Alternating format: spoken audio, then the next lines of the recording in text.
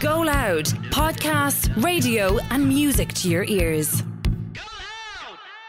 I'm Brian Kennedy. And I'm Catherine Lynch. And this is our podcast, Around the World in 80 Gays. Now, each week we chat to well-known and much-loved members of the LGBTQI plus community and ask them about their gay icons, anthems, inspirations and more. And while we're working on making season 2 for you, we're re-releasing some of our favourites from season 1, including this chat with Colm O'Gorman. Now, the subject matter of this episode is heavy, as Colm shared his story of his abuse and rape by an Irish priest when he was a child. Colm was so open and eloquent, and we are so grateful to him for talking to us. We are, but there is also joy in this episode, and to find out more, well, you'll just have to listen. Before we let you go, make sure you're listening and following, indeed, Catherine Lynch Official and me, Brian Singing Kennedy, on Facebook, Twitter and Instagram for the latest news and launch date for Series 2 of Around the World in 80 Gays. Oh, wow, we're off. And I had had no contact with my family at all for about 6 or 7 months. And my older sister, Barbara, who's one of my closest friends, came and found me. And she was in college at Maynooth, and I went out to see her that night and stayed with her that night. And we had a big conversation. And I told her that I was gay. And then I told her that something had happened with Sean Fortune. And I remember the next day leaving the house and thinking, oh my God, what am I after saying? And being terrified again. So I ran again. But she subsequently told my brother, I'm one of 6, but told my brother who's the next to her. And they both told my dad.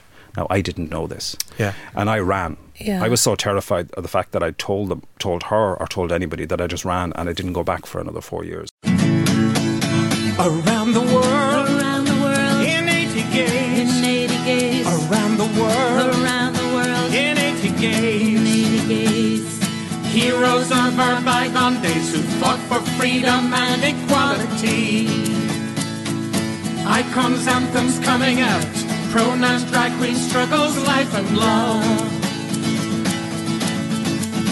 Around the world, in 80 gays, around the world, in 80 gays. Woo! Camp.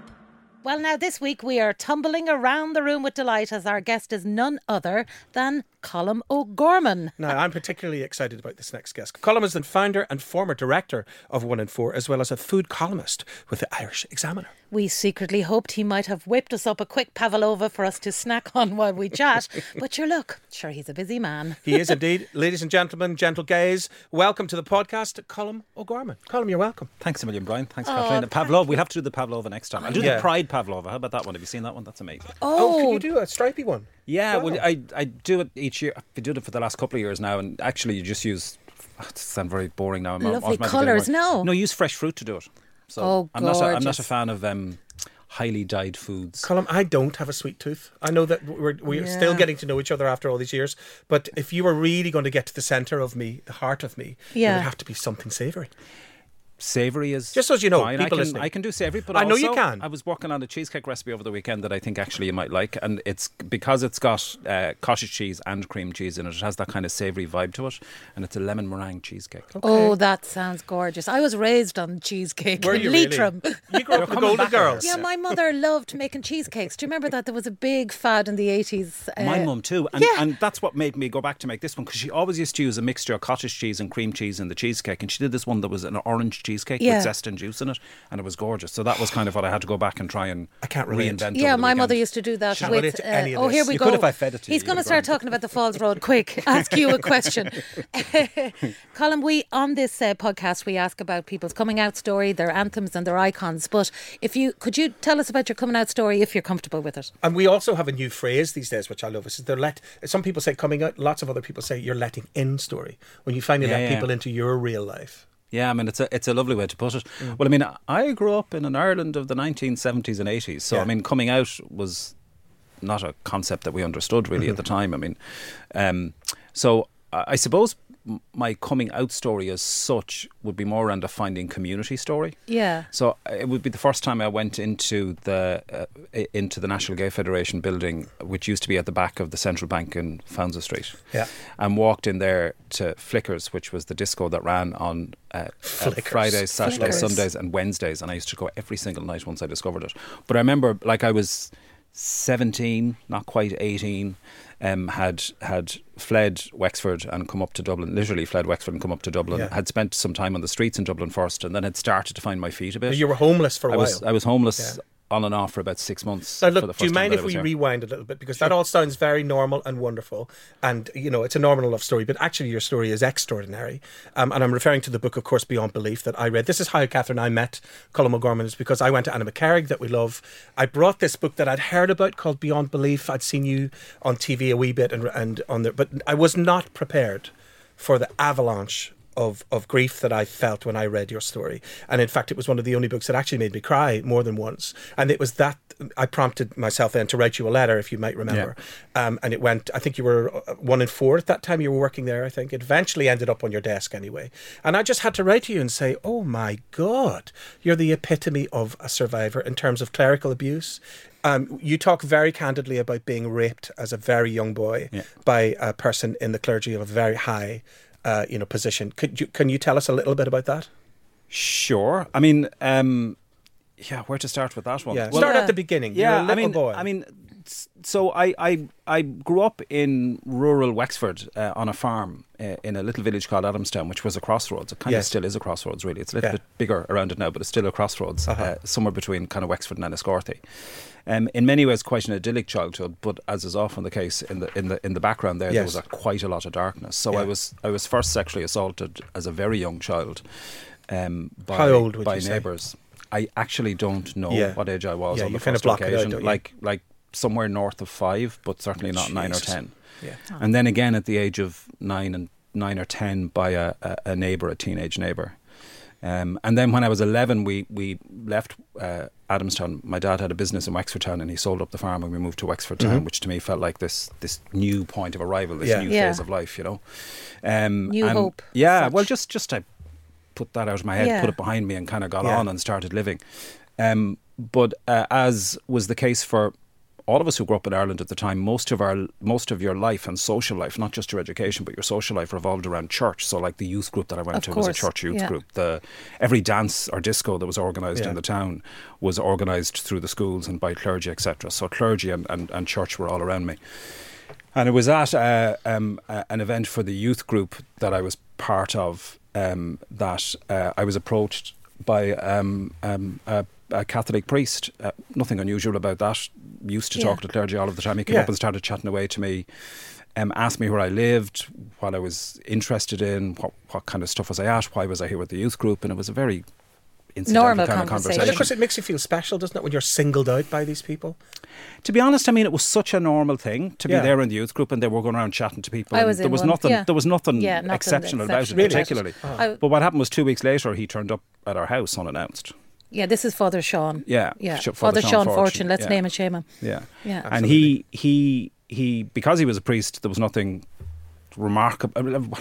Well, he certainly wasn't turned away. He was invited in, and the tea was made, and he was given the seat in the best living room and all the rest of it. Yeah, and he sat down and said he wanted to talk to me. So we ended up having this long conversation over about an hour and a half, and it ended with him asking me, would I he told me he had been recently appointed to a new parish, and he was trying to get a youth group and a folk group set up, and I was also part of the he said you'd be a real advantage to that. And then he said, would you come down and help me with that? And I was thrilled, because I was like 14 and really eager to get out into the world and start doing stuff, and here was this priest, this community leader, saying I was valuable and I could help him do something and important. we are raised with praise, aren't we? Like, I mean, we feel that. And also, you don't say no to priests. So I said, well, if my mum had let me go down, I can go down. He said, oh, she'll let you go down, all right. And that's what happened. 2 weeks later, he came back to get me and brought me down to his parish, and long story short, the first weekend that I was down there, he sexually assaulted me. He then blackmailed me into returning regularly over a 3-year period. How did he do that? This continued for about 3 years. Talk about that a wee bit. Well, we were... So the first time that it happened, I can remember running out of the room afterwards and not being able to make sense of it. Just... Well, he pretended he had only one bed in his house, and there was subsequently... And I'd have to sleep. I'd have to sleep with him. Is that okay? And all in the his rest enormous, of it. and subsequently you discovered he had 2 beds. I remember thinking when he said that to me, well, thank God I got my mother to buy me pyjamas, because I wouldn't have pyjamas otherwise, because at that stage I wore a t-shirt or something to bed, or I didn't wear pyjamas. I remember just thinking, oh God, thank God I have pyjamas, because you couldn't be like sleeping in a priest's room without pyjamas on you, you know. The It all innocence sounds of so mad now, doesn't it? But it does now. It but doesn't at the sound time, mad but at no. all because no, it does. Yeah, it does sound mad now. Because but it was. It was The world but was mad then, The like the world country was mad. My dad would tell me about him sleeping with the helpers in the farmhouse. They would hop into the bed with the boys, and he always said, "Oh God, we're lucky we weren't abused." My uncle, who's a priest, brought all the altar boys on holidays, and he just happened to be a nice priest, which I have a problem with nice and not so nice. Yeah, it was a normal thing, which is abnormal. Yeah, and I know what you mean. It sounds mad now. Like it was hard to make sense of what had happened. I had no frame of reference for what had happened. Like Yeah. this terrible thing had happened.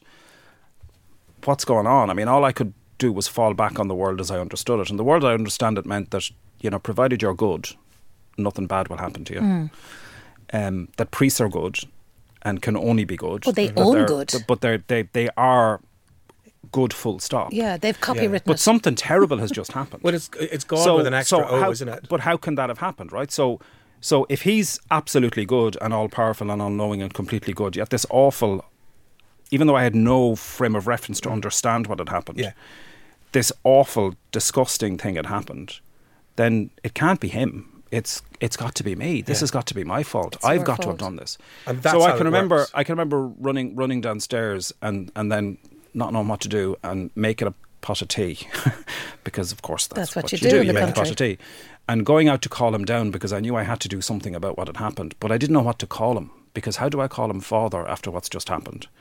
And my own father's name was Sean. So I didn't want to call him just Sean. What do I do? Even more. So I called him John. Okay. And he came down and he sat down at the kitchen table and I poured tea and I was shaking and I looked at him and I went, this can never ever happen again. And he looked at me and he went, you're right.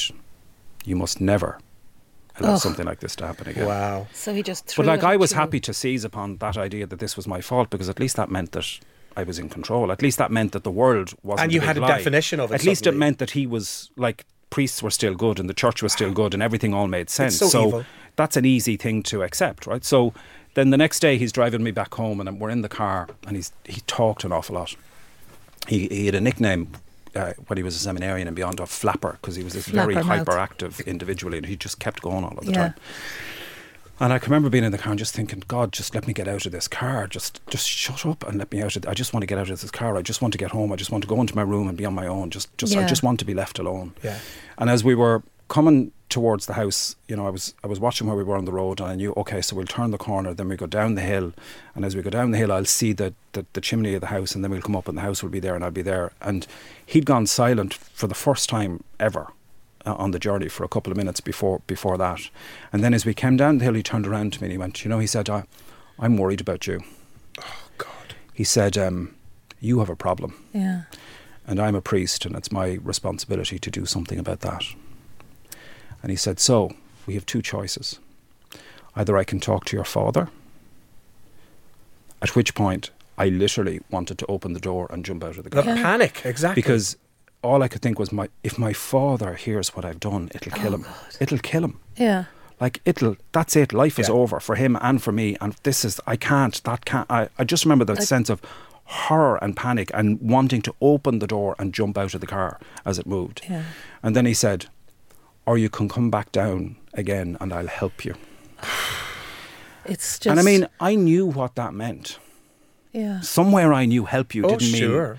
he's going to help me. It meant but own you. if it meant that for the moment I could prevent this other alternative happening, which was Yeah. him talking to my parents, then okay, fine. You're. So I went, okay, I'll just don't tell my parents, don't tell my dad. You're trapped. He's completely trapped you. And your dad sounds like my dad. He's a country farmer, Yeah. like a man of the land and a noble man. You know I'm actually tearing up here because I know if my father had to hear something like that, a Kerry man with a lovely soft accent, Yeah. that it would have broken his heart as well. Well, you know from reading the book, Brian, that dad did ultimately find out about it because Yeah. a long time later, after I escaped and ran from Wexford and escaped, even didn't have any contact with my family because I just needed to sort myself out. Yeah. I was so ashamed and horrified. I remember and the part of the book, suicidal. Colm, where you said that he would show up, every week to pick you up. Yeah. You were like, just didn't He want would- it. But he would your just parents come and just take didn't me away. understand. They He- were like, come on, this Yeah. is like the local priest. We should be so proud of this moment. Yeah. And you couldn't say to them, but he's raping me. I don't want, that's why I don't Well, want to go. I couldn't tell them what was happening. Of course not. You didn't have the language. Yeah. Ireland didn't have the language. But years later, well, when I was 18, I'd left home. I found the NGF. I'd found my feet. I was starting to understand a little bit more about who I was. Yeah. I was feeling safer again. Yeah. And I had no contact with my family at all for about 6 or 7 months. And my older sister, Barbara, who's one of my closest friends in the world, came and found me. And she was in college at Maynooth, and I went out to see her that night and stayed with her that night. And we had a big conversation. And I told her that I was gay. And then I told her that something had happened with Sean Fortune. And I remember the next day leaving the house and thinking, oh my God, what am I after saying? And being terrified again. So I ran again. Yeah. But she subsequently told my brother, I'm one of 6, but told my brother who's the next to her, and they both told my dad. Now, I didn't know this. Yeah. And I ran. Yeah. I was so terrified of the fact that I told her or told anybody that I just ran, and I didn't go back for another 4 years. So I was 21 and living in London before I went home. So you were completely estranged. You didn't see the family at all. Did they tell you how your father reacted? No. No, We never spoke about it. And when I came back at 21, I can remember coming Do you back wonder to... yourself how he reacted? Well, I know how he reacted Yeah, ultimately, because ultimately. we eventually we did. And actually, for me, that's the book was really about Dad and myself. Yeah. Yeah. And for me, the book is actually about the power of love and of family, Yeah. and of just how resilient love is and Yeah. family can be, Yes. and our humanity can be, and how we can always move forward, and how healing, no matter how difficult or how traumatic a situation has been or how deep a fracture has been, Yeah. that if we provide the right environment for love to manifest, then healing doesn't just become possible, it becomes inevitable. Oh my And God, for me, that's the story of my don't life. you love that? It is so It beautiful. becomes inevitable. That's beautiful. Absolutely. If we preside... Now, that does not mean, and it's why I have a bit of a problem with the survivor label, for instance. Yeah. It does not mean that there's a burden on the person who's been victimised, Yes. who's been harmed, who's Yeah. been traumatised to heal. Do you know what I mean? Yeah. We place there's an awful Actually, lot in a of way, pressure it's your put on power. people. It's a power. It's like look, life is... If you see a weed, seeding out of a crack in a wall, becoming a tree, how does life find a way to get out and to find the light and to keep going no matter what?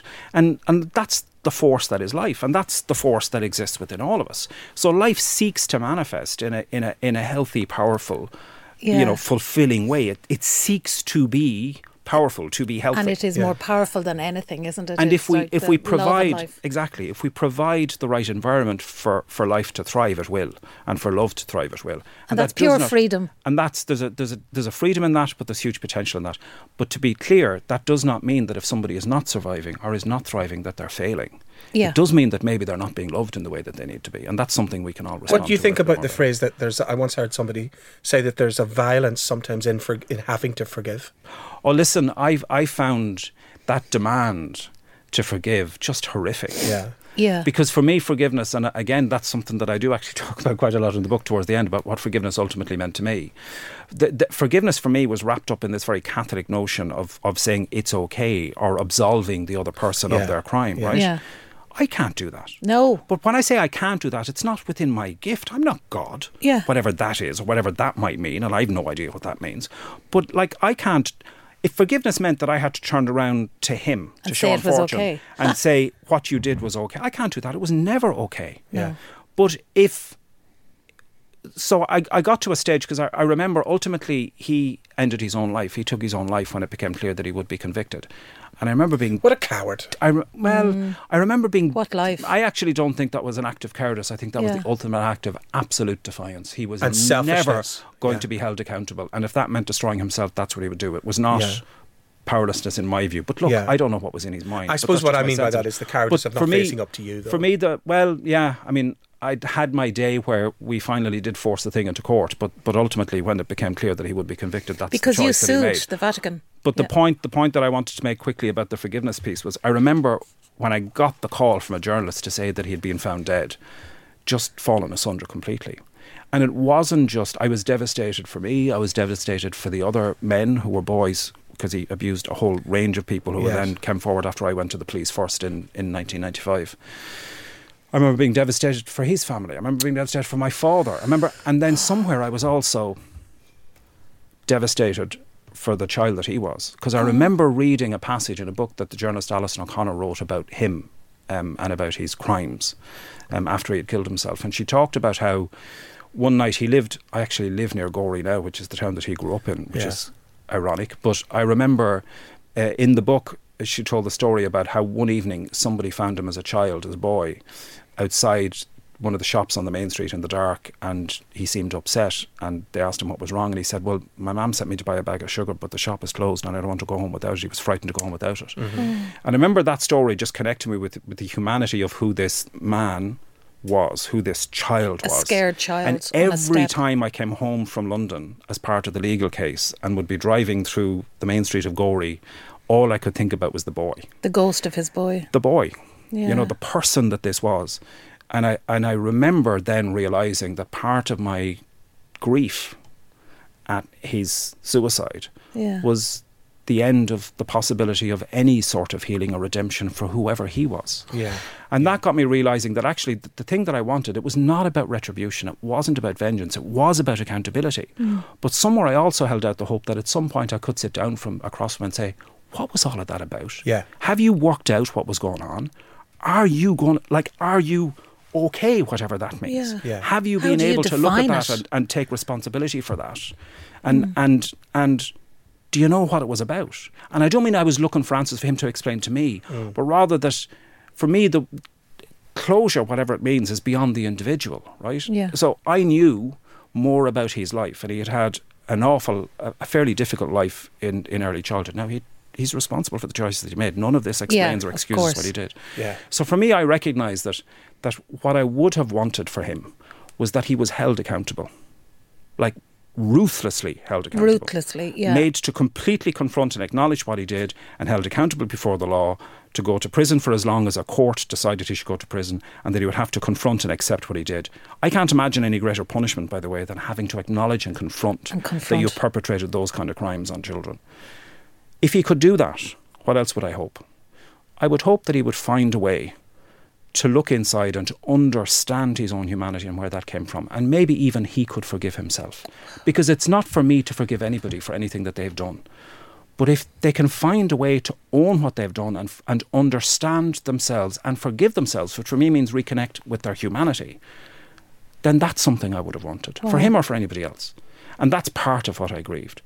So for me, I began to realise that actually, maybe that's forgiveness, whatever it means. It's like it's letting go. But the demand on people who've been victimised. I mean, this bullshit notion that you can't heal unless you forgive your abuser. Bullshit. Yeah. Rage. I mean, I fantasize. I mean, I still have two feelings about the man. Yeah. If he walked into the room now, there's a part of me that would quite cheerfully tear chunks of flesh from his bones and throw them at the wall with absolute violence and delight as they slid down the wall. And there's another part of me that would want to sit down with him and go, have you worked it out? Yeah. Like, what happened to you as a child? Do you own it? Have you owned it? Yeah. Are you taking responsibility? What are you doing about that? Yeah. Right? So those are those are the two pieces. And I think we need to be able to own all of our responses. And the critical piece then in that, in terms of recovery, again, whatever that means, is that there can't be a demand made of us that we do X, Y, and Z in order to get to a point of closure, whatever that means. That's right. I mean, I don't know I don't even understand what closure means. I don't either. You just live, Yeah. right? And you move through and you move beyond. Yeah. I mean, I think I understand a little bit about what closure is in terms of therapy, in terms of doing a lot of therapy, and you get to a place where you're peaceful about it. And for me, being able to walk away from therapy peacefully about my childhood in particular, that feels like closure. So I feel like I know what that is. But do you think, I mean, going forward, what always troubled me, especially after I read the book, and there's all kinds of titles like Suing the Pope and all these amazing titles, how do they square it off with their relationship with faith, with God? And I think that the downside of anybody saying that there's a greater being than us is ultimately then you don't have to take responsibility for anything, regardless of your behaviour. Do you know what? Like, I gave up trying to work out or even think about how I feel about the notion of does God exist or does God not exist? She does exist. I have all her albums. A very long We're talking about Joni Mitchell, right? I knew you were going to say Joni Mitchell, by the way. I just knew that was coming. but like, because where I got to in the end was, like, why does it matter in this life? Yeah. You know, and one of the terrible, for me, perversions of religion is that it tells us that we have to behave in a certain way in this life so that we'll be rewarded in the next one. Yes. And if somebody treats me with love and respect and dignity, I want them to treat me with love and respect and dignity because they love and respect me, not because they're trying to score brownie points for the next life. And actually, half the time, we all remember, you know, the people who would come in with their heads covered and go up to the front of the church every Sunday and be holier than thou, and who would then be vicious, vindictive people outside of it. But because they ticked the boxes, somehow that meant that they're on the guest list somehow to heaven. I know what you mean. Yeah, so for me, it's like, whatever comes after this one, sure, if we're meant to, if something does, I'll find out then. That's true. People should be entirely free to manifest and to live their own beliefs, provided they do so in a way that doesn't impact upon the rights of other people. I know, but it does a lot of the time. It doesn't have to. So I know many people of deep faith who are incredibly loving and genuinely Christian people. Yeah. You know, I remember during the marriage equality referendum back here in 2015, hearing a Catholic priest from the Diocese of Ferns, the diocese that I sued, talk on local radio and say, I'm voting yes in this referendum, and it's not in defiance of my faith, it's because of my faith. It's because of, And we saw a significant number of people from within church, including clergy, feeling free. And for me, that was a huge testament of the Ireland that we'd managed to build at that stage. I loved what Veronica said at the time. It was free for people to say, I'm voting yes in this referendum, and it's not because this has nothing to do with religion. It's actually profoundly based on my beliefs and on my religious principles and human rights. Because I believe in equality. I believe we should treat. For me, it was absolutely about human rights and equality. Yeah. But for others, I recognise that their framing of that, or their framework for that, is their religious faith, and that's a good thing. Yeah. Veronica said at the time, he goes, I don't want to change society, I want to reflect society. And society. I thought that was a very non-fat answer, fair play to him. You know, so Colm, here's what I want to tell our listeners right now, because I know you outside of everything. You're now a happily married man. You're also a dad to 2 gorgeous kids, and you're an amazing cook as well as everything else. What a fingers fucking up to Ferns, your man, the Bishop of Ferns. Well said, Brian. Do you know? It was a bit of a mad one that when I came back to Ireland to set up 1 in 4 here, and it was a bit unexpected that we would do so. We ended up, because of Dublin house prices, we sold our house in London and couldn't replace it, so the circles got bigger and bigger, and we ended up in North County Wexford in the Diocese of Ferns. Imagine. And then our 2 kids were coming to live with us, and we were thinking, oh Jesus, the only schools are the local diocesan schools. Yeah, but you see, as if I was your therapist, Colm, I would be sitting there going, you think that happened by accident? Well, I don't think so. Sometimes, Brian, a cigar is just a cigar. Depends who's smoking it. However it happened. But we ended up, you know, living there with our 2 kids who are both from a mixed race background, thinking, and I'm in the middle of suing the Pope and suing the Diocese of Ferns, thinking I'm not confident about sending to a local Catholic school. Yeah. And again, actually, our local Catholic school's amazing. I've been in there many times since in my amnesty role. Yeah. So in the end, we ended up setting up an Educate Together school in the town, and that's where they went. So that was fantastic. But yeah, I mean, the kids, they've had a great childhood in rural. You can tell anytime I've met them, they're just a bundle. In rural Ireland, they've had a great childhood. Your writing, by the way, is absolutely beautiful. Isn't it beautiful? It's like, I mean, Patrick Kavanagh could have wrote. It's Terry Flynn on the very beginning. Here she is of this again book. mentioning Patrick Kavanagh, her granduncle. She always gets it in. Your writing is absolutely amazing. So I just must compliment that. I know the subject matter is dark, but the way you write is just. I will tell people again, Beyond Belief is the name of the book, ladies and gentlemen. There's darkness in it, but there's a lot of light. A lot of light, and I love your dad, and I love all the descriptions of your upbringing on the farm and all that. But look, we in this podcast also like to ask what, you know, the joyful things about being gay, and what's your gay anthem? What's your song? I'm so looking forward to hearing the answer. Jesus, do you know what? You actually hadn't asked me that in advance, and now I'm having to think of what my gay anthem. Actually, do you know? I do know what it is. It's Small Town Boy. You're back in Flickers. Oh, well, there you go. It's Bronski Beat, Small Town Boy, which came out around the time that I was leaving home with everything I owned in a suitcase. About 83 or 84, it was early 84 that I packed a suitcase and I remember the same. Jimmy Somerville is the vocalist, of course. Did you hear, can I just ask you, did you hear Shobsy sing it recently on the Late Late Show? But anybody listening, go to, he's amazing. But like that song, I mean, it says in everything. 1983, that song, that whole album, The Age of Consent, that entire album, was just phenomenal at a time when singers and performers, artists could not be out. Oh no. And they were not unashamedly out, they were just out. They were just in out, a very matter-of-fact way. They were able to take the freedom to be fully themselves and to get on with it. And they looked like skinheads. This is the other thing. They looked like Nazi skinheads. Yeah. But they weren't. They were these Jimmy Somerville, a wee Scottish fella with the and again the voice that came out of that wee bald head. Voice, you just think, what? Where's that voice coming from? So like that for me was that was a That's a great huge song. anthem. Yeah. I love it. I can hear it, and it's a classic. That entire album, but that song in particular. That song, and your gay icon, you're mine. But who do you have when you were growing up? Even the person you look up when to. I was growing up, I didn't have gay icons because they didn't exist. Right? There was the gay people, our icons for gay people were not held up as a thing. Even Danny LaRue, who was like in your face with a dress on, we'd never thought of him as sexual or gay or any of those things. He was a performer. No, I mean, if I think about people now, I mean, what are the things from gay culture that have inspired me and helped me? Well, the Armstead Maupan books, the Tale of the City books, right? Any gay man of a particular age who discovered those books for the first time, suddenly there was a whole discovery of the notion of an exploration and a description of what family means for gay people. And the first trans person ever, I think. That whole house had every pronoun in it, hadn't it? Yeah, totally. So, and actually, people like Dr. Lydia Foy here in Ireland, trailblazers like Lydia, who led just in the most extraordinary ways the battle for legal gender recognition here in Ireland. Lydia's an absolute icon. Muiníne Griffith from Belong To, who for me it was.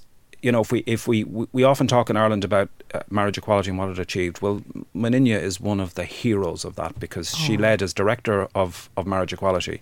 She led the work for that for 10 years. And then, others stepped forward and led the campaign, but Muiníne drove that work for 10 years. She's now the director of Belong To. She's an absolute legend. And my friend icon. Tiffany is the secretary in That's Belong right. To. There you go. I love Tiffany. But I want to ask him, Catherine, we ask two things. First of all, house is on fire.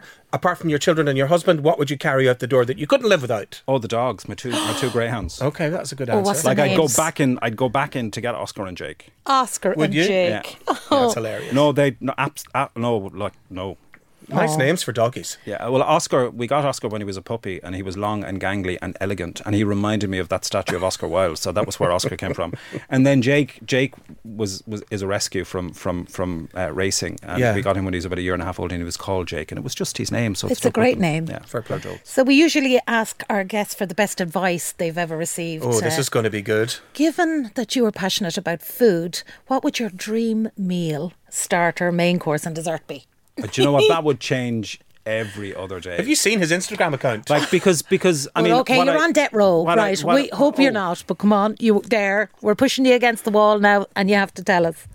Starter Jesus. for me would be a caprese salad. Oh, would it? Okay. Yeah. Mine would be a dal. I love Indian food. Yeah, you see, yeah. Adele, I don't really like her. Last album. I did a dry performer. I did a recipe for dosas recently. I saw it, masala dosas. Yeah, masala dosa, beautiful. And then something like I've got a great chicken vindaloo recipe, which, by the way, if you keep for a couple of days and put into a dosa, oh my God, I'll kill you. And then for dessert, well, we'd have to go with the cheesecake. I did a peach and passion fruit pavlova a couple of weeks back, which was passion fruit curd. Yeah. And fresh peaches on a pavlova with lots of that. Was just like I mean, your ridiculous. kids must be just like, we have the best life in the world. Yeah, if you were on death row, I think the prison officers would say, no, he's not going anywhere. We're keeping him for another week. Exactly. I'll just keep cooking. Keep cooking. Well, I'm so delighted, Colm, to sit with you and to hear about your new life. And as you say, the triumph of love in the end that happened to you. You found the man of your dreams. You have the kids of your dreams. You have the dogs of your dreams even. So, do you know what? I mean, life can be tough, life can be challenging. I'm very, very lucky. I've lived a life that's full of love. Yeah. It's been full of challenge too. Sure. And by the way, that continues. Like Paul and I now are together, because Paul always does this thing when people start talking about, idealising relationship in some form, going, you don't fucking live with them. Yeah. So we're together 23 years. My this God. August. How'd that happen? And it's a blessing. Oh. It's an absolute blessing. It's challenging, right? Loving somebody is challenging, isn't it? Because particularly as you move through life, because you have to learn how to live with yourself and then to live with another. And now there's a brand new chapter, the brand new job that you're about to Yeah, go into? I'm after 14 years. I'm about 6 weeks shy of finishing up an amnesty, which feels a bit mad. That's and I'm amazing. going to work on something that I feel incredibly passionate about, which is around supporting communities Yeah. to welcome and support the resettlement of refugees through a programme called Wow. Community Sponsorship, which we've been working on here in Ireland for about the last 5 years. But I'm going to be working with a small and fabulous organisation that works at the global level to promote that with governments and with UN agencies and with charities and civil society bodies across Wow, the the world. So timing we'll be of that active in with about 9 or what's 10 going different on. countries to try and support that work at the local level, which is Well, phenomenal. Colm, we have to wrap up now, and thank you for that. We talk about where we find our spirituality or our God, and I found it today in your sharing of your experiences. Thank you very much, because that really touched me today. So we're done travelling around the world for another week, Mr. Kennedy. Are we? Oh, God. Like I say, it's been an incredible journey. Thank you for being one of our most incredible guests. Fair play to you. So, look, if you enjoyed our chat, please, with a cherry on top, give us 5 stars wherever you listen. It really helps more eyes and ears find the podcast. Now, this week on our LGBTQ plus quote this week comes from writer, cook and broadcaster Nigel Slater, who once said, It's impossible not to love someone who makes toast for you. "Oh, I love toast. He's Forget right. the He's toast, right, isn't just give me the dough." Am I right, girls? Okay, on that note, see you all next week for another trip around the world In 80 Gays.